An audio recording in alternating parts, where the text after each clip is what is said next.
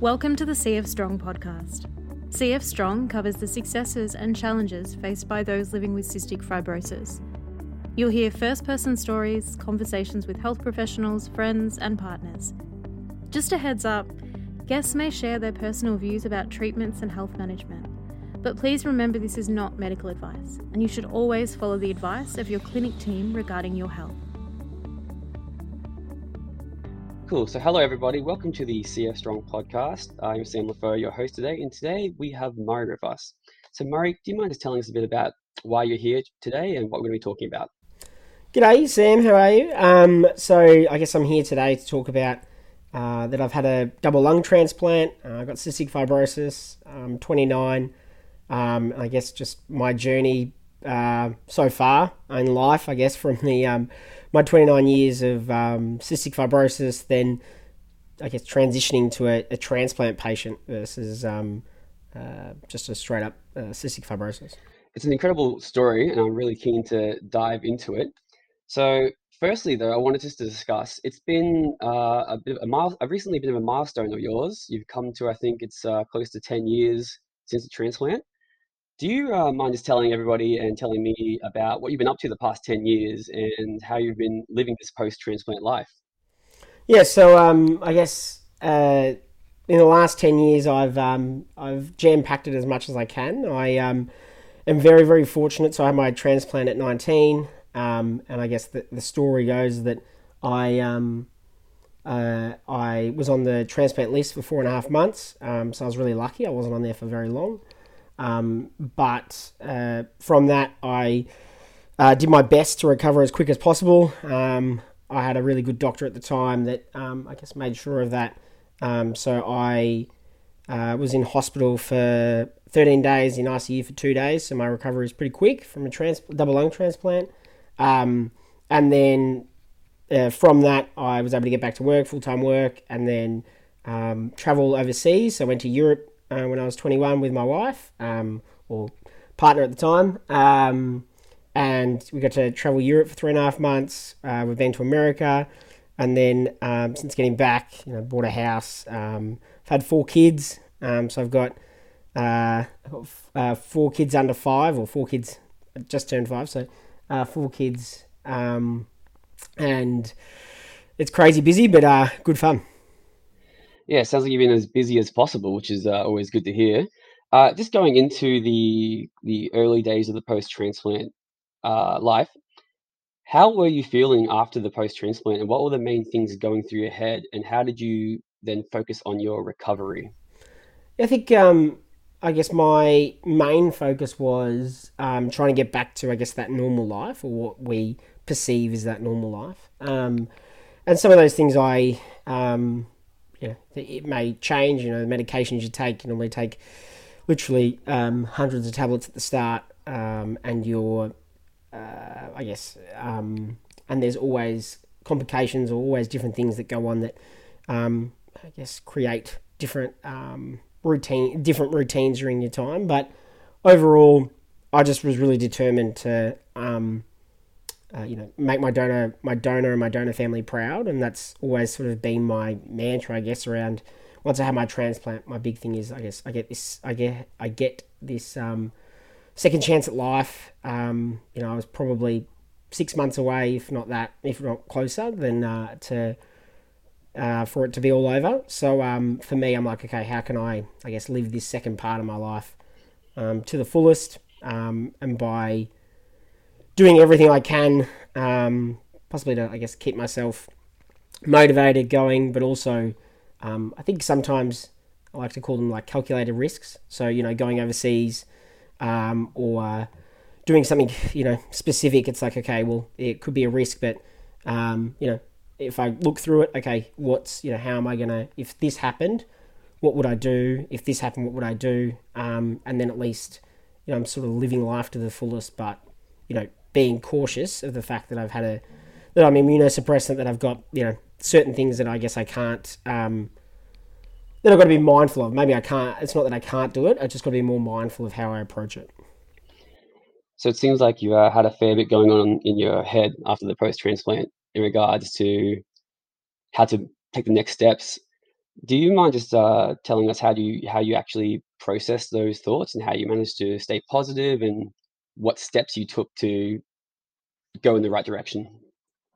Yeah, I am very fortunate that I guess I have a really good support network, mainly my wife or girlfriend at the time. I think we were really close and was able to communicate that whole time around how I was feeling. But mostly, I guess my thought process the whole time was just how can I guess keep getting better, keep doing things to I guess to stay healthy, or if something was a back step or for whatever reason, can I do anything different, or is it out of my control? Is it in my control? You can only really do things that are in your control. So what can I influence? It's in my control that I can do that. And if it's out of my control, then I guess that mindset is about being really, really mindful of gratitude and being really grateful for the the opportunities, and I'm pretty big on I guess that mental health space of being positive and sort of trying to stay as positive as possible even in those low moments. I think take your 5 minutes to be annoyed or frustrated or feel that emotion, bottle it. Okay, what why was I like that, and then reset. So I think that's probably how I think most of the time.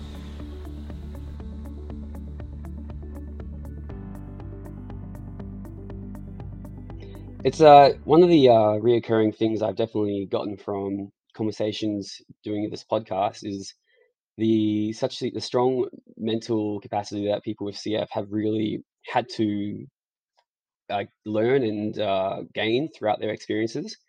And it is really always inspiring to hear everyone's struggle and how they've managed just to keep pushing forward and to always stay positive. Because as we know, it's going to get very hard sometimes.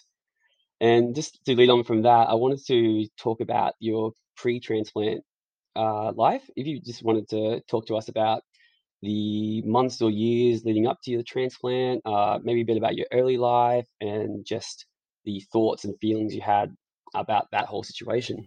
Yeah, so it's an interesting one, just in the way of diagnosed at birth. My older brother has cystic fibrosis, so he's in his late 30s, and he was quite sick. Me growing up, he was quite sick, and I got to see that. So, and then over the time, I think he sort of plateaued to where he sits, and he still hasn't had a transplant.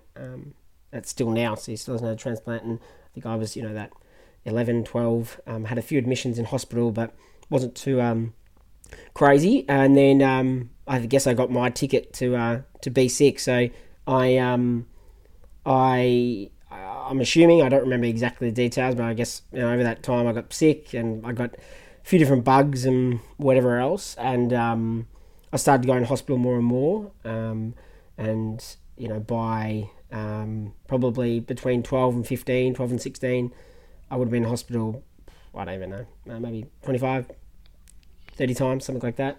And then I think, I've calculated just for, one of those boring nights is that I think it was about 3 years, if you calculated all the weeks I was in hospital. Oh, wow. Over that, that time from 0 to 19. So by the end of, finished school, really only just, I pretty much through my whole school, especially in high school, I would normally have go to school, and then the 2 week school holidays I'd go to hospital, I'd have a tune up, and then obviously go back to school, and that's pretty much what always happened. And then I got sicker and sicker over that time. My lung function dropped and kept dropping to 40%, 30%, and then by the time I was 18, I was still working because I was working 4 hours, 5 hours, the usual shifts. I was really determined to sort of live that, I guess, perceived normal life, or live that, get a bit of normality. And I was really the work and my colleagues were really good, and they all just understood that Muzz coughs, that's just what I do. At the time, it's weird now. Obviously, I don't cough at all. But and then by the time I was 18, 19, I got really, really sick. Used to take an hour and a half to go for a shower, 3 hours to go to the shops to look at like 2 or 3 shops. Extremely exhausted, fatigued, and then oxygen. And then sort of for me, oxygen was the last sort of resort. So then oxygen, and then it slowly starts to build the litres of oxygen, and you get sicker and sicker. And then are you eligible for transplant? It's changed now to what it was. I think back in the day it was a bit more 10 years ago it was a bit more like, okay, what's your quality of life, and I think now they sort of value that, but there's a few other measures they take. So I had my my transplant at 19. The way we did it was I was out for 6 weeks, in for 3 weeks. So literally in for 3 weeks of hospital, out for 6 weeks, in for 3, out for 6. And I did that for probably the last year before I had my transplant. So the reason why we did that was to try to keep me as healthy as possible, especially in that last part before my transplants. Then while I was on the list, I guess the healthier you are, even though you're obviously never going to be healthy, but the more optimal you are, hopefully the better your recovery can be, because your body's not completely on the red line. So I guess that's somewhat of a very quick version of pre-transplant. Yeah, it sounds like an incredibly hard time for yourself and your family. Could you just talk us through what was going through your mind at that time? Because I can imagine it's obviously an extremely scary time for yourself as well. But did having the transplant coming up, was that for you a positive feeling, or was that still a very scary, negative feeling? Like, what was your thought process around the entire thing? It's a really interesting situation to be in. I think, I think you always hope for the good outcome. You always hear the bad outcomes. I've got at least 6 or 7 friends that have all had transplants that have all passed away. I probably have 1 or probably 2 that have had transplants that are still with us. So, knowing of those odds or those type of feelings, you think, oh God, what's on the other side? So I think your feeling is probably, as I say, I'm a pretty positive person, but I think you have to let yourself think of, okay, what's the worst that happens? So I think I really struggled with the part of the unknown. So when is it going to happen? Like, I think everyone would. I feel like, you can't get given a date. Is it going to last for, you're going to be on the list for 2 months, 4 months, 8 months? And I feel really sorry for the people that obviously are on the list for a long time, because you're sort of on edge. Where am I? Can I go here? Can I do this? When's it going to happen? And then your life's going to, flip upside down the moment it happens, and you've got a whole nother thing to, I guess, focus on once you've had a transplant. It's very, it literally flips to all of the stuff that, you deal with post-transplant, and immunosuppressants and a whole bunch of other things. So I guess the unknown is the biggest feeling I felt. I was really, I was very fortunate that I had that I had Danielle with me and family, but knowing, I guess, I had a partner or someone that I loved and I wanted to start a family with, go overseas with, and do all the things I guess I have ever dreamed of, really pushed me to go, okay, if I get this chance, I'm gonna, I guess I'm gonna take it with both hands. I'm gonna make sure that I do the best I can, and I think I feel very fortunate that I had that at that time in my life, where I could be like, this is just, if I get this transplant, and if it turns out the way I hope, that's the other part, is that everyone has a different. What you learn very, very quickly, I guess, is the transplant journey is just like pregnancy and birth, in terms of everyone's got a different story. Everyone's got everyone has a different different way and a different thing that happens. and it's so unique to every individual. So, I feel very fortunate, I guess, that the lungs that I got, and the opportunity I got to, I guess, get a second chance and have kids and be able to share this side of it.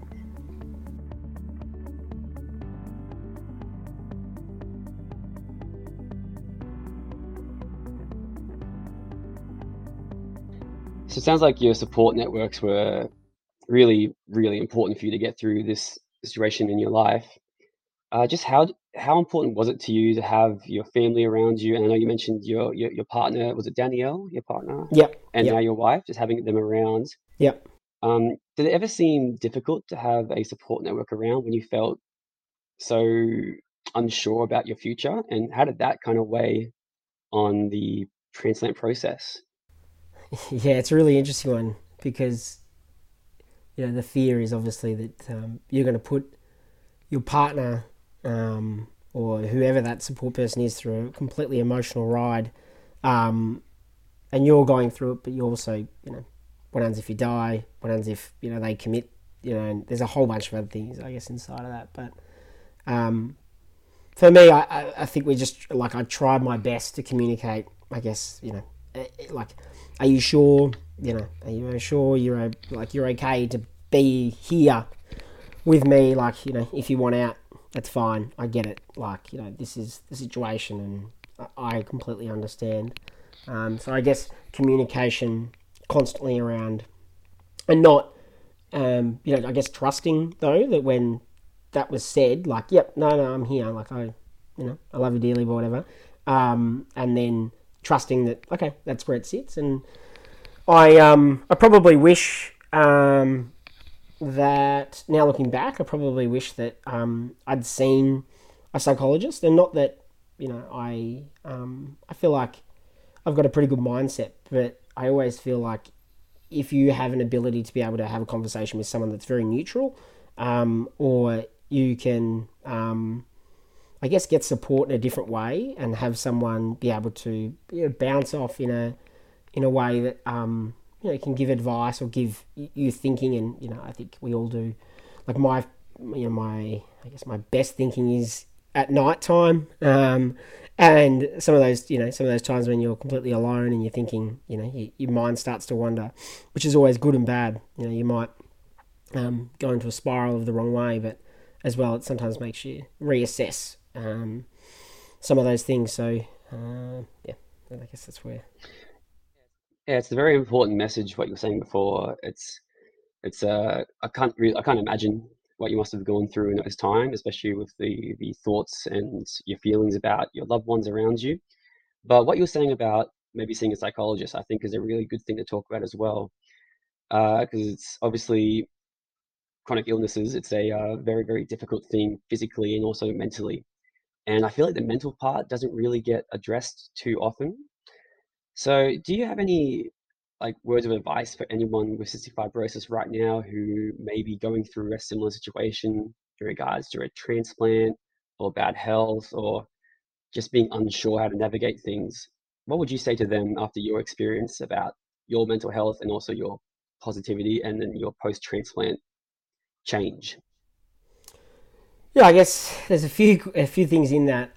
One is that, you know, I guess this is just my opinion. Obviously, it's not. Yeah. But life will throw at you a whole different bunch of things, if you can, I guess, try to stay as positive as possible in the moment. Look into, how can you,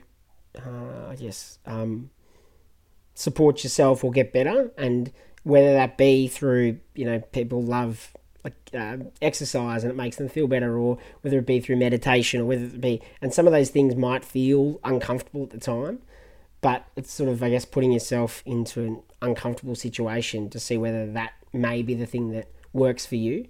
Talking about seeing someone, I think it's, I guess, extremely important at some point, especially, it's like, we always look after our bodies and our health, and if we hurt broke our leg or whatever it would be, you do all these things. But the mind probably has had a more focus than it did 10 years ago. But it's like that tune up of how can you reset, learning skills. And I think it's probably the big one is about learning skills to be able to be able to help your mental health, and to be able to if you're feeling down in the dumps, how can you what are the things that I guess you've identified that can make you feel better, and whether that be going for exercise, or I don't know, going to get smashed avo, or who knows, or spending time on the couch and just eating chocolate. I don't know. That's a good one.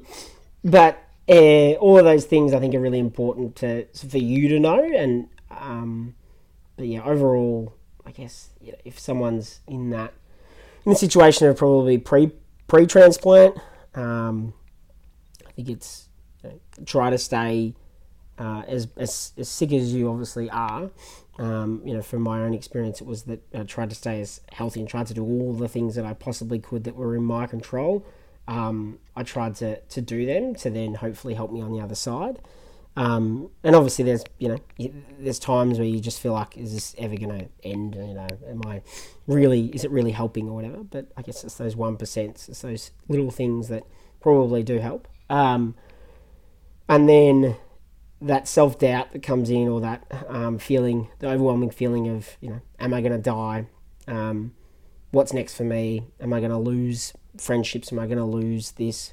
I guess it's trying to make sure that you're having conversations with all the different people, and your supports. And if you don't feel like that's your support, then how can maybe it be that you see someone, or however that plays out. But I think it's always going to be a really challenging time in your life, that moment when you're before transplant, you're waiting on a list, and it's the unknown. It's so uneasy. It's just like COVID, really. It's you didn't know when it was going to end. You didn't know what was going on, and I sort of talk to that all the time with people I know, is around the uncomfortable feeling of the unknown is really challenging. And I had that obviously transplant. With COVID was the same thing. It's like, okay, can I go outside? Am I going to get sick? Am I going to get COVID? It's all part of the fun, I guess, of life. But it sucks sometimes. Yeah, 100%. The unknown. It's a terrifying frontier.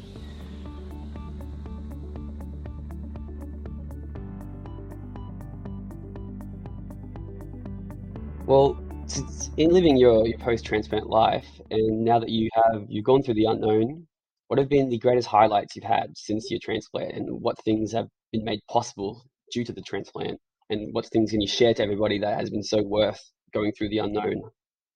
Yeah, I think first and foremost is being able to get married, and then to my wife Danielle, and then from that being able to have 4 little kids, or 4 kids, I should say.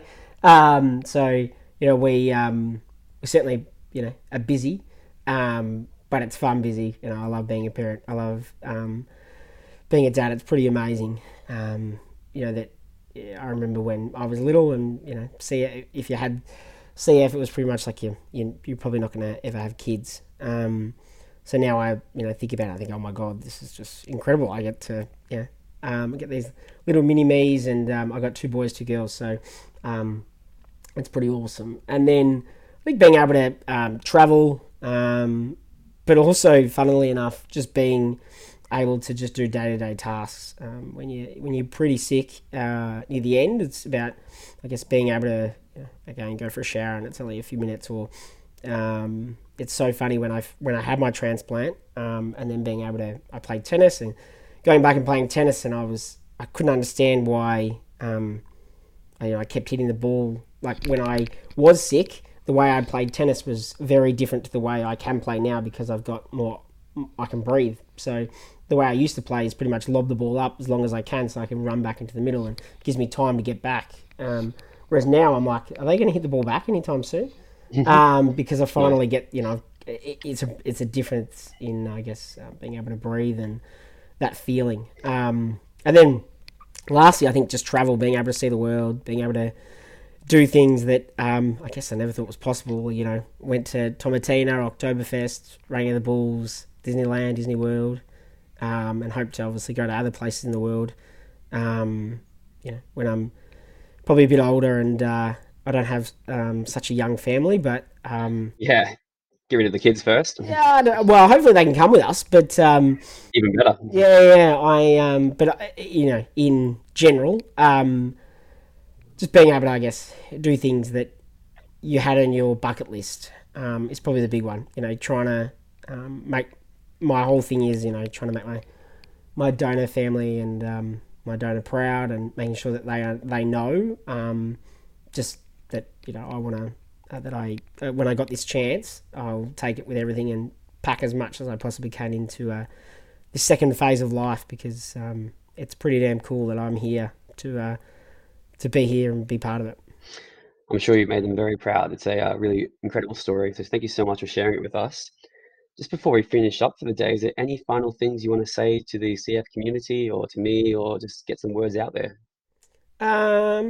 Just that I think that the CF podcast is a great initiative. I think it's good to hear everyone's different stories, different the different ways people do things, but also some familiarities and, I guess, themes that run through it. And we unfortunately, cystic fibrosis, because of the condition it is, and I mean it's changed a bit with medications and things, but because of what it is, we can't all go to a place and all congregate and meet and say good day and have a stronger community in face-to-face sort of situation. So I think having these conversations, or having people understand that they're not alone, and that they can, I guess, reach out to other people that are going potentially through an experience or through the same experiences. So I would say to anyone that if you want to ask any questions, I'm sure there's a lot of CFs out there of all different ages that would be more than willing to have a chat or help. So don't feel alone, and make sure you reach out to whomever at wherever the organiser, whatever CF is in the States, or doctors or whoever, to ask questions of people, because the more questions you ask, the more knowledge you have, and it becomes easier because you have more knowledge to be able to face whatever's coming your way. It's a great way to end it. So thank you so much for coming on the podcast, Murray. It's been an absolute pleasure to talk to you. Thanks for having me. And yeah, thanks everyone for listening. We'll see you next time.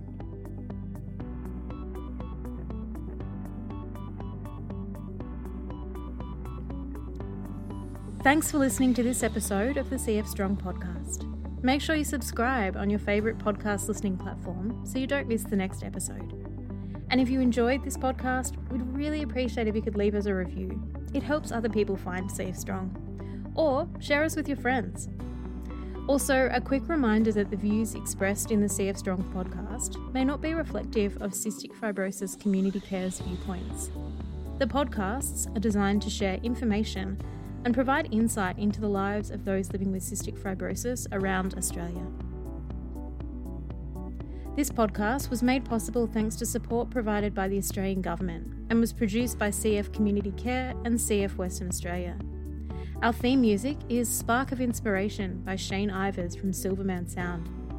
Thanks for listening, and we'll talk to you next time.